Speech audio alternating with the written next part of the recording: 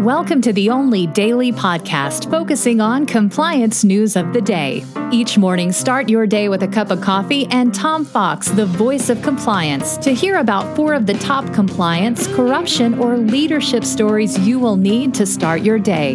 The Daily Compliance News is a production of the Compliance Podcast Network. June 18, 2020, the EU Wakes Up edition.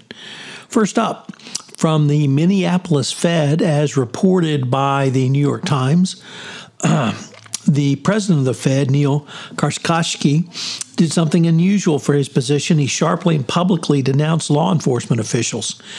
He said that institutional racism is actively taught and reinforced in the Minneapolis Police Department. And additionally, other Fed presidents have spoken up talking about systemic racism, and they finally put it together that racism is a negative on the U.S. economy. And it's important that by bringing this foundational issue, it could be a start to having greater equality in this country. So I find it really fascinating that Fed presidents are finally waking up to this fact. It's been long known for quite a long time. But if this is one thing that comes out of the George Floyd tragedy, perhaps it will be something very positive. Next up, also from the New York Times, Alan Rappaport reporting the lack of oversight and transparency can hinder firms, hinder the virus bailout, the Pandemic Response Accountability Committee reported. They have warned that spending lacks transparency and feeble reporting requirements will hamper efforts to ensure that funds are being deployed properly. Of course, with the corrupt Trump administration, this is precisely what you would expect.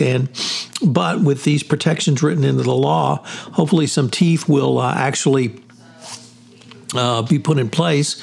Michael Horowitz, long known in the compliance community, is the acting chairman of the Pandemic Response Accountability Committee. So hopefully he will be able to get the ball rolling and have some protection for the U.S. public. And our title story, also from the New York Times, is the EU has taken steps to block Chinese companies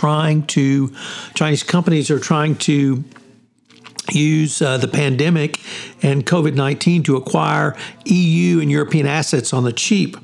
When companies, officials in both Brussels, head of the EU, and in numerous European capitals have been erecting legal obstacles to such deals.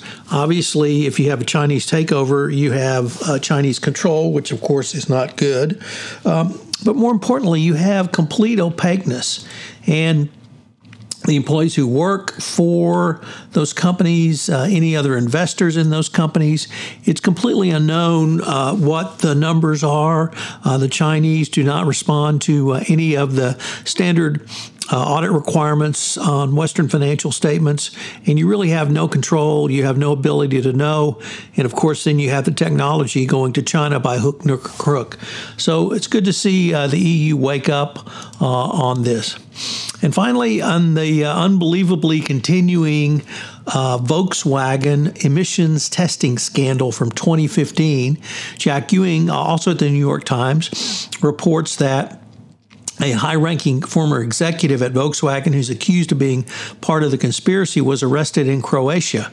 And the fascinating thing about this is why on earth would he go to Croatia, which has an extradition treaty with the United States? And he now is subject to being extradited to the United States. It's Axel Iser, and if he is extradited to the United States, you assume he will face some pretty severe justice given what Volkswagen did.